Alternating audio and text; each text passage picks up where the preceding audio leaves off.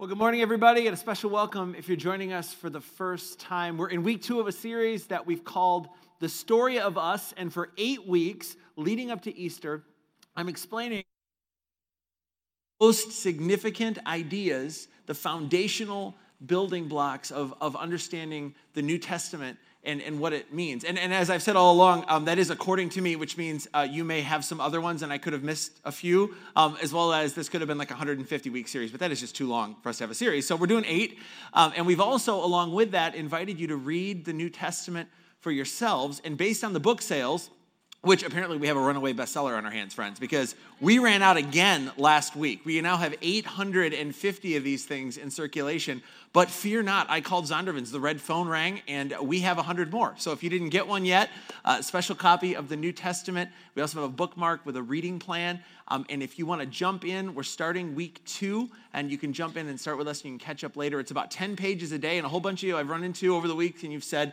oh man, it's really actually doable as long as I actually do it. Which is kind of how that goes, right? Some of you went, oh no, I missed the first week. Again, fear not, just jump to week 2, or if you're really hardcore, you can do 20 pages a day, and then in a week, you would be all caught up. So last week, we began with the first foundational idea that I think is so critical to understand as you start to read the New Testament, and it was basically that without a resurrection, there would be no New Testament. We talked about how Jesus had these followers who believed he was God's son, who believed he was the Messiah, they believed he was the Savior, and then they watched as this man who they had such high expectations for was nailed to a cross and brutally murdered. And we made the observation there were no Christians at the cross because there were these group of people who were following Jesus who believed things about him, but then when he died on the cross, they stopped believing because sons of God can't be crucified. Messiahs can't die, at least not like that.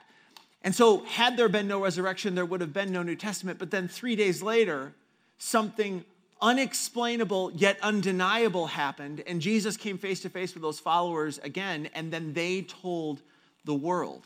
And that's why we have a New Testament to read at all. That's the first idea. If you missed the talk, I would encourage you to catch up on our website, keystonecc.org. And just to give you fair warning, the camera didn't make the move when we shifted the room, so you only see this side of my face, which I'm told is my better side anyway. So that, or that one person said, well, you don't have a good side, so don't worry about it. So I was like, that's just so heartwarming. Yeah.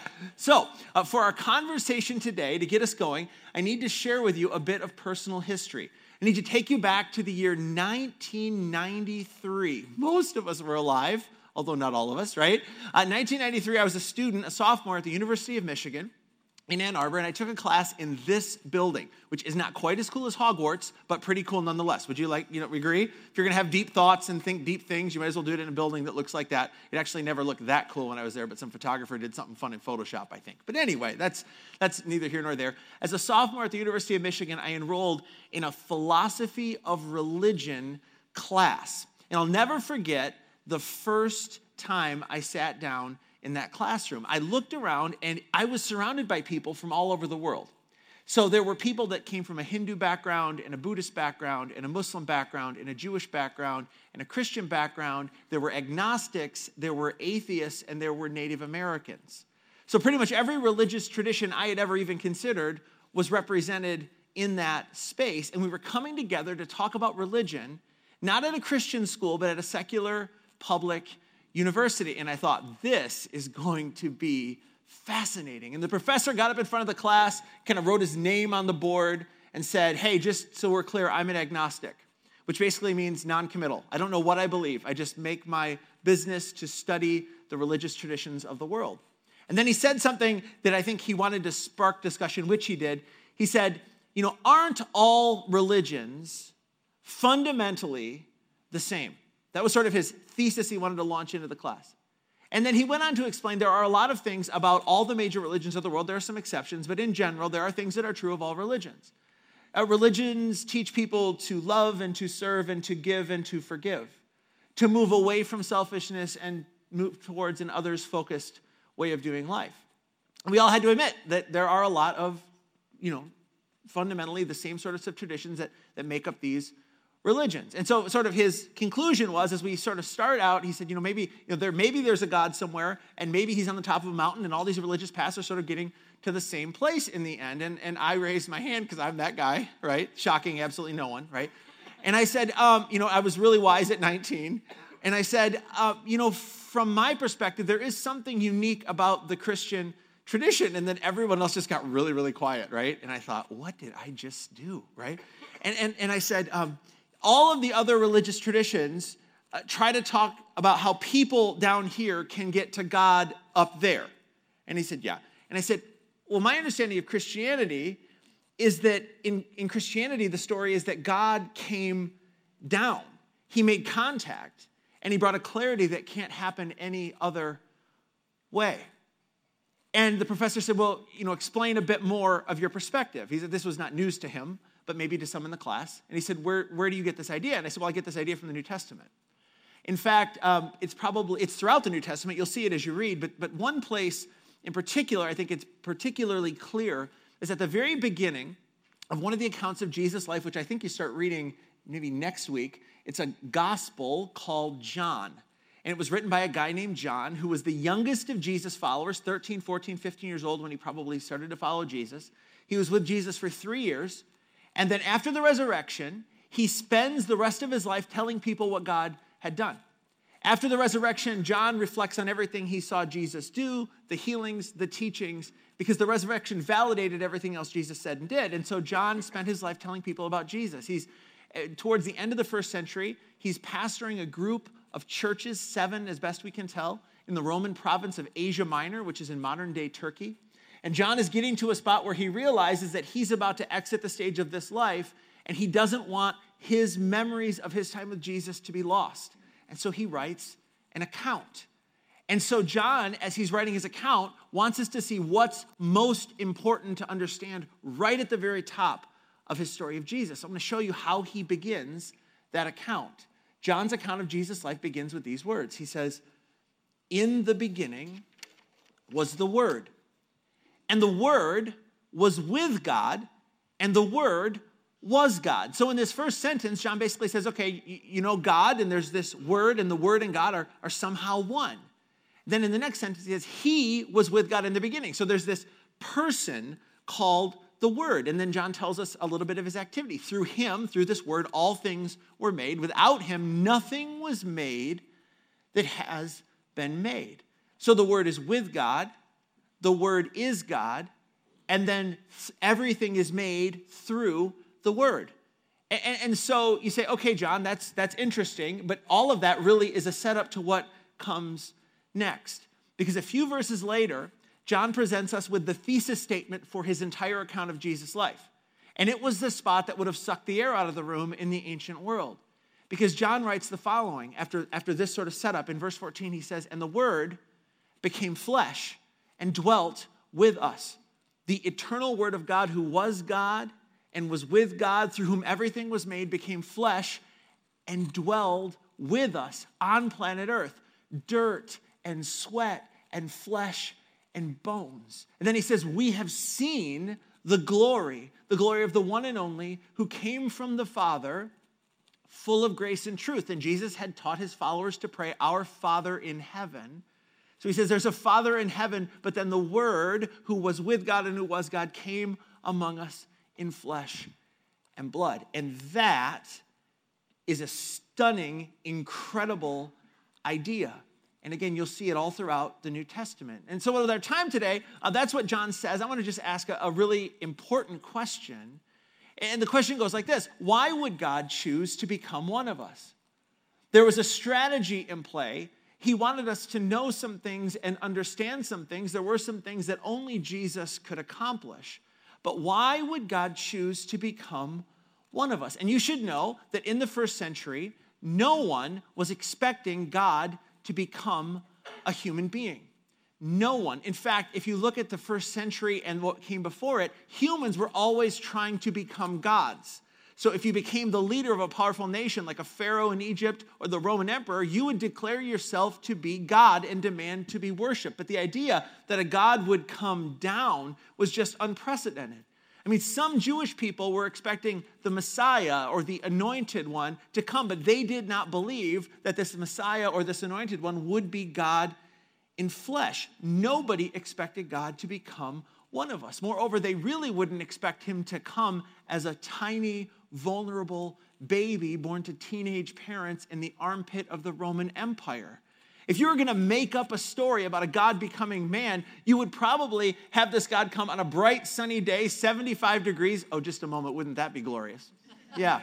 And he would come and there would be like an earthquake, and he would come with a thunderclap on a chariot of fire, right? That's how a God would come to earth as a man. But the idea that a God would be born a tiny, vulnerable baby, I mean, it's a part of Jesus' story that nobody would have made up.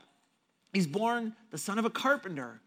And then he becomes a carpenter himself, and then he spends, 30 years of his life in his family business, and then around age 30, he steps onto the pages of history. So what I want to do is I want to share with you a conversation that Jesus had with his first followers that I think helps us see the heart behind why Jesus came, why God came as one of us. And it's found in that same account of John, of the life of Jesus. And just kind of let me set up the scene for you. Jesus had just told his disciples that he had to leave them, but not to worry. And the disciples thought, no, Jesus, you see, you're our leader, and a lot of the religious establishment doesn't like you, so if you leave, we're going to worry. That's how this is going to work. There's a lot of emotion in the room, and that leads up to this conversation. Jesus says to his followers, do not let your hearts be troubled. You believe in God, to which they would respond, yep, we believe in God. He says, you believe also in me. And if you're ever with somebody who says to you, you believe in God, that's fantastic. You need to believe in me just like you believe in God. I would suggest you leave the room because that person is either crazy or it's true. There really isn't a middle ground. And fortunately, John didn't get up and leave. He told Jesus, okay, slow down. I got to write some stuff down, taking notes here for later. That was a joke. It never works. I don't know why. I've tried that joke 3 or 4 times. It never works. I should leave it, but I'll try it again next time. Okay, next verse. Jesus says, my Father's house has many rooms. And you may have grown up with a translation that said many mansions, but it's probably rooms. In my Father's house has many rooms, and if it were not so, I would I have told you that I'm going there to prepare a place for you. And if you're a disciple, you're like, okay, wait, he's talking about going again. This is a bad idea. He says, and if I go and prepare a place for you, I will come back and take you to be with me, that you also may be where I am. And then he says, you know the way to the place where I'm going. Now just pause for a second. I think some of us this week, as we were reading the New Testament, had a moment where we thought, I have no idea what Jesus is talking about. Was that you? A couple different times maybe? You're like, that doesn't make any sense. In this moment, the disciples were feeling exactly what you and I felt. I love that John records these moments for us because they were completely confused. They're like, okay, Jesus, wait, you're leaving, but you're coming back. And when you come back, you're going to take us to where you were before you came back. What? And he says, you know the way to the place where I'm going. And Thomas, one of the followers of Jesus who's there, we looked at some of Thomas's story last week. But Thomas has the question that I think we all would have. He says, Thomas said to him, Lord, we don't know where you're going, so how can we know the way? Like, okay, boss, we know you know what you're talking about. But just so we're clear, the rest of us are not following. And then you said we shouldn't worry because you'll come back, and we don't need to worry because we know the way, but we don't know the way. So can you help us out here? And Jesus answered. He said, I am the way. So you do know the way and the truth and the life. And then he said, no one comes to the Father, talking about Heavenly Father, no one comes to the Father except through me. And friends, that is one of the most offensive things Jesus ever said, because he claims to be the only way for any human being to come to peace with God.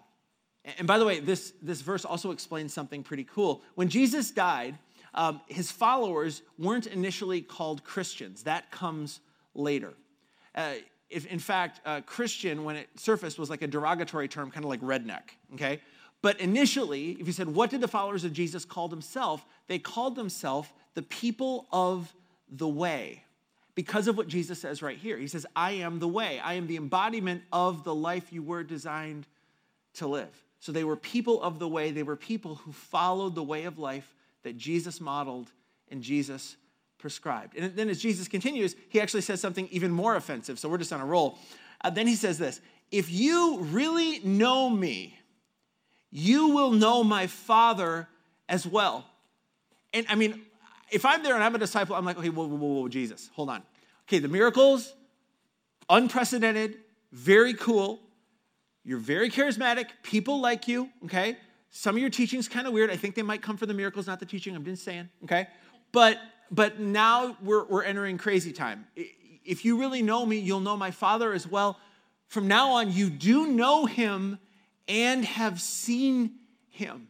And I think the disciples were just stunned. They're like, wait a minute. Is this what this conversation is really about? And are you really saying what I think you're saying? And so another disciple, Philip, decides to stop him because he really wants to understand. So Philip raises his hand and he says something that I think, if we're honest, all of us have wanted to say at one point or another in life. Philip said, Lord, show us the Father, and that will be enough for us. I know you just talked about coming and going and how you are the way, and you said we know the way, and that's kind of confusing, but we could just cut through the fog. Just show us the Father. Show us what Father God, and that'll be enough for us. And I think at some point in our lives, we've all wanted to know for certain that there was a God. We wanted something to happen. We wanted to see something, preferably not at night when we're alone in our bedrooms, because that might be a little freaky, right? But we've all had that thought, okay, whatever I'm going through, I don't even know that I need to be rescued from the situation, but if I just knew there was a God who knew my name and who was for me, that would be enough. And that's what Philip is trying to get after. So he says, Lord, show us the Father, and that'll be enough. Here's what Jesus responds. Jesus said, don't you know me, Philip, even after I have been among you for such a long time? And I think at this point, the disciples are looking at each other going, is he saying what it sounds like he's saying? Jesus continues, anyone who has seen me has seen the Father. How can you say, show us the Father? Don't you believe that I am in the Father and that the Father is in me? And the words I say to you, I don't speak on my own authority. Rather, it's the Father living in me who is doing his work. In other words, if you want to know what God would say, listen to me. If you want to know about what sorts of things in the human experience that God would oppose, watch me. If you want to know what God thinks about a specific issue, ask me. If you want to know how God would respond to injustice, watch what I do when I come to a spot where I encounter injustice. Because you'll never get a better clue about what God is like than by watching me. And this is so important for us to get our heads and our hearts around, that God sent Jesus. Jesus came as one of us to show us what God is like. He wants you and I to know him on a personal level, so he wasn't just content to send information. It had to be personal, so God came among us personally. And as much as possible, he accommodated himself to our finite capacity because he loves us and he wants us to know. He doesn't want us to guess. He doesn't want us to wonder. Which brings us to our big idea for today. And this is the thing that separates Jesus from every other religious leader and every other religious tradition. Because Jesus didn't claim to have the best explanation for God. Jesus claimed to be the best explanation for God. And the two observations couldn't be any more different. It's so strong when you read it through the New Testament. C.S. Lewis, he of Lion, the Witch, and the Wardrobe fame, at one point in a book called Mere Christianity says there's only really three options when it comes to Jesus. Either he's Lord, or he's a liar, or he's a lunatic. Those are your only three options. Like people that try to say, oh, he's a great teacher. Well, he's a great teacher who claimed to be God in flesh. So it's really, really a significant idea to wrestle down, that Jesus didn't claim to have the best explanation for God. Jesus claimed to be the best explanation for God. He comes along and says, I've come to explain the Father to you. Listen to me. Watch what I do. You will never get any closer to God than me. It means for all of us that the best opportunity to understand the heart of our Creator is to watch Jesus and to listen to Jesus and to see how Jesus interacts with broken people especially if we're at a spot where we're broken and I wonder how God feels about somebody who's at the rock bottom, who doesn't know where to go, who doesn't know what to turn next. There are stories that you'll read in the New Testament that are in those moments, and those moments will give you hope. Because Jesus came to show us the heart of the Father. Now here's our challenge when it comes to what Jesus said. Human beings have a very natural tendency to try to figure God out by looking in all the wrong places. And what I want to do is just walk you through 4 of them really quickly. The first place I would argue that we look is circumstances.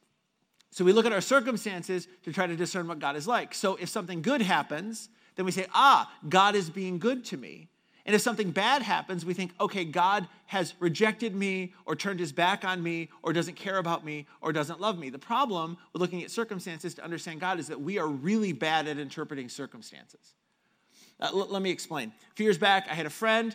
He had a great job. His job was eliminated, couldn't find work, ended up moving back home with mom and dad. Mid-30s, not a great scenario, at least from that perspective. And he wondered, he's like, I felt like I've been faithful in my job. I can't believe God would let something like this happen. A few months after he moved back home, he's still looking for a job. Life is hard. His dad comes down with a terrible, debilitating illness.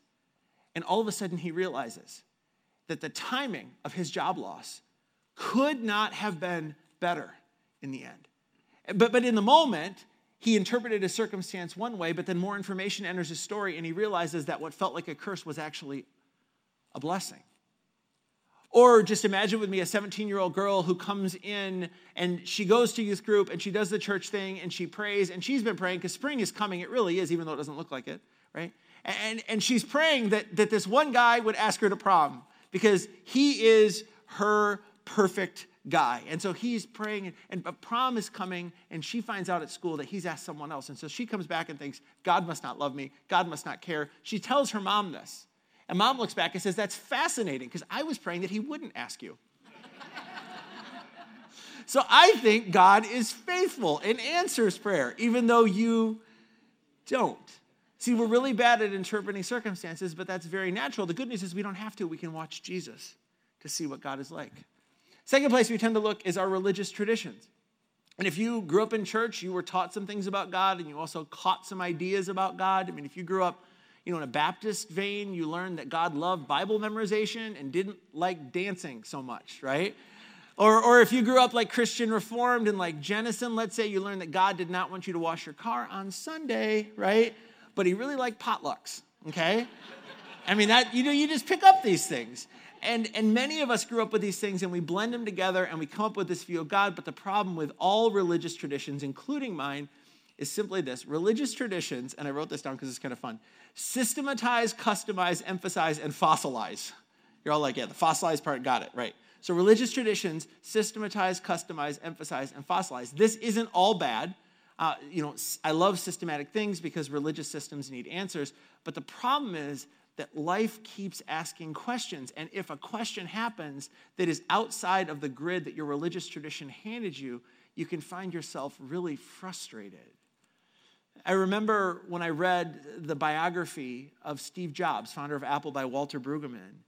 And in that account of Steve Jobs' life, religion came up in Walter Brueggemann's conversations with Steve Jobs. And Steve Jobs recalled a time, 1968, he was in a class, a teenager growing up in church, and he brought with him a copy of Life magazine from 1968 that showed a picture of starving children on the cover. And Steve Jobs, raised his hand at one point in the class and asked the person leading the class, probably some well-meaning elder or church leader type person, and just said, does God know about this?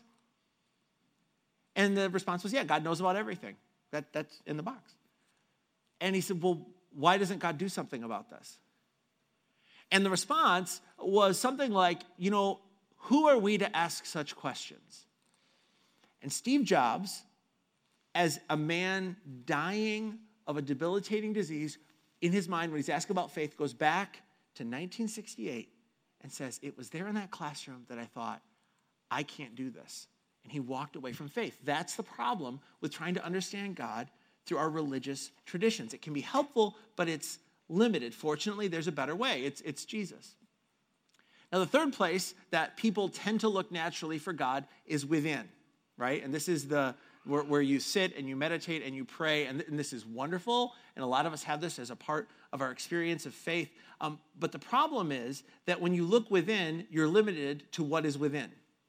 And you only get so far because God is bigger than whatever is within you. So it's not that it's a bad idea, it's just you have to acknowledge that it's limited. Moreover, what's within you as a 16-year-old is a little different than what's within you as a 65-year-old or a 75-year-old. So it's limited.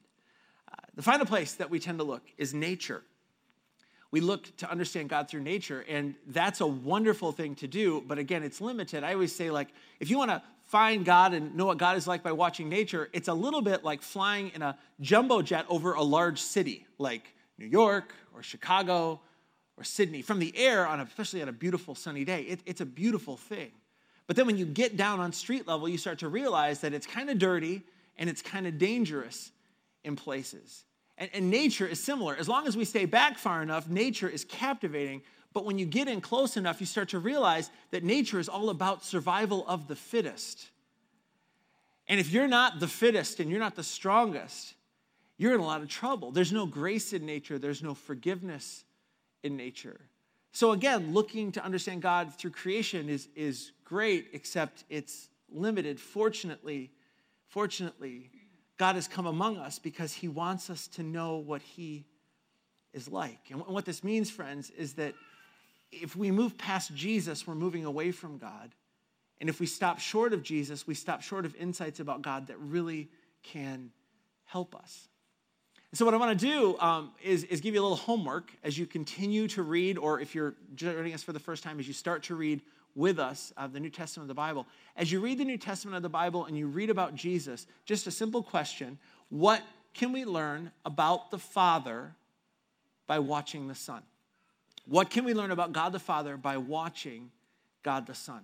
And I think what you're going to find is beautiful, and I think what you're going to find is captivating, and I think what you're going to find is disruptive, especially if what Jesus models is different than the picture you hold. And I would just encourage you to allow that picture to be reshaped by understanding a bit more who Jesus is. God became one of us so that we would know his heart.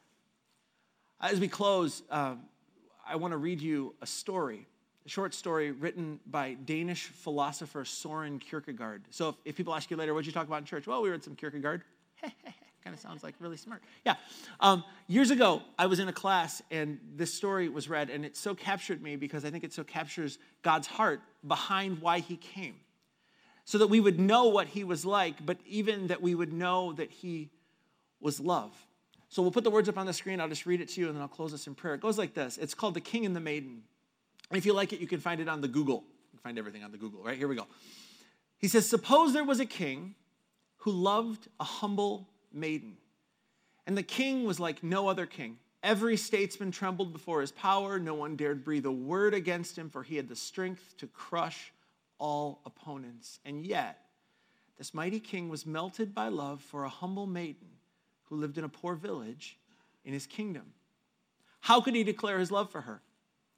In an odd sort of way, his kingliness tied his hands. But if he brought her to the palace and crowned her head with jewels and clothed her body in royal robes, she would surely not resist. No one dared resist him.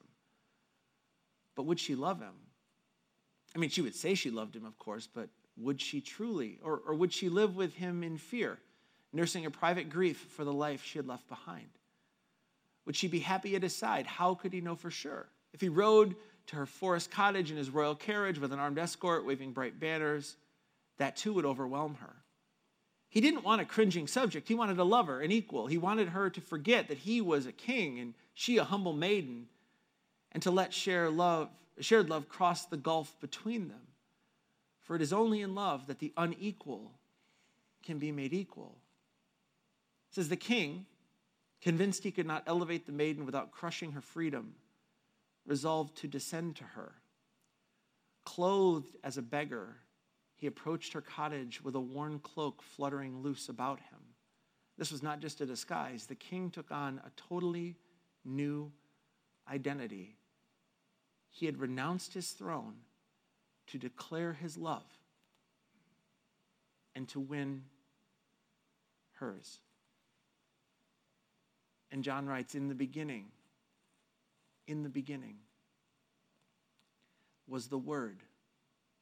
And the Word was with God, and the Word was God. And then he writes, and the Word became flesh and made his dwelling among us. We have seen the glory of the one and only who came from the Father, full of grace and truth. Would you stand? And I'll close us in prayer. All right. Heavenly Father,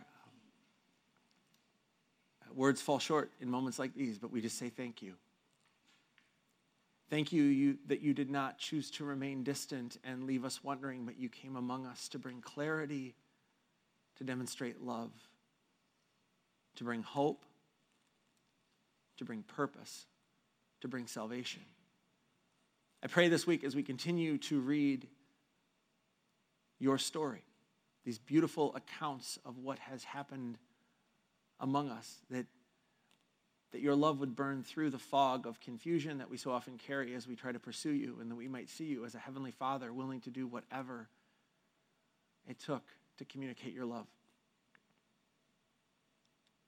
I ask for your grace and your peace to be on us all. In the matchless name of your Son, our Savior, Jesus Christ, we pray.